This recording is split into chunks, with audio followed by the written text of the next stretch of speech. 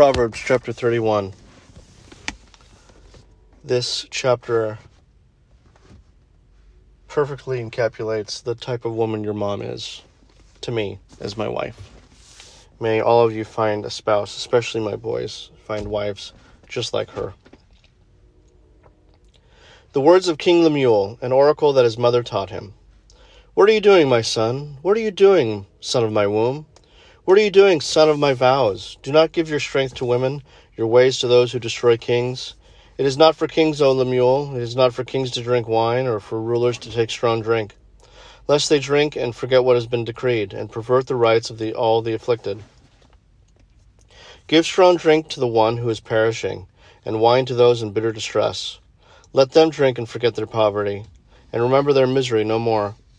Open your mouth for the mute, for their rights of all who are destitute.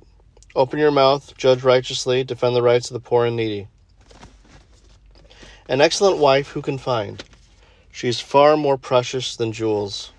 The heart of her husband trusts in her, and he will have no lack of gain. She does him good and does not harm all the days of her life.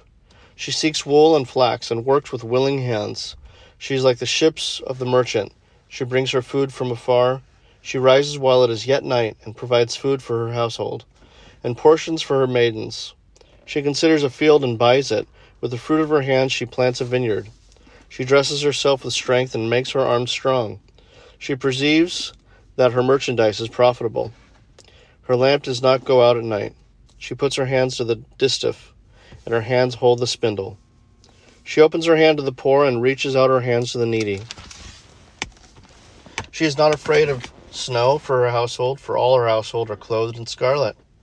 She makes bed coverings for herself. Her clothing is fine linen and purple. Her husband is known in the gates when he sits among the elders of the land. She makes linen garments and sells them. She delivers sashes to the merchant. Strength and dignity are her clothing, and she laughs at the time to come. She opens her mouth with wisdom, and the teaching of kindness is on her tongue.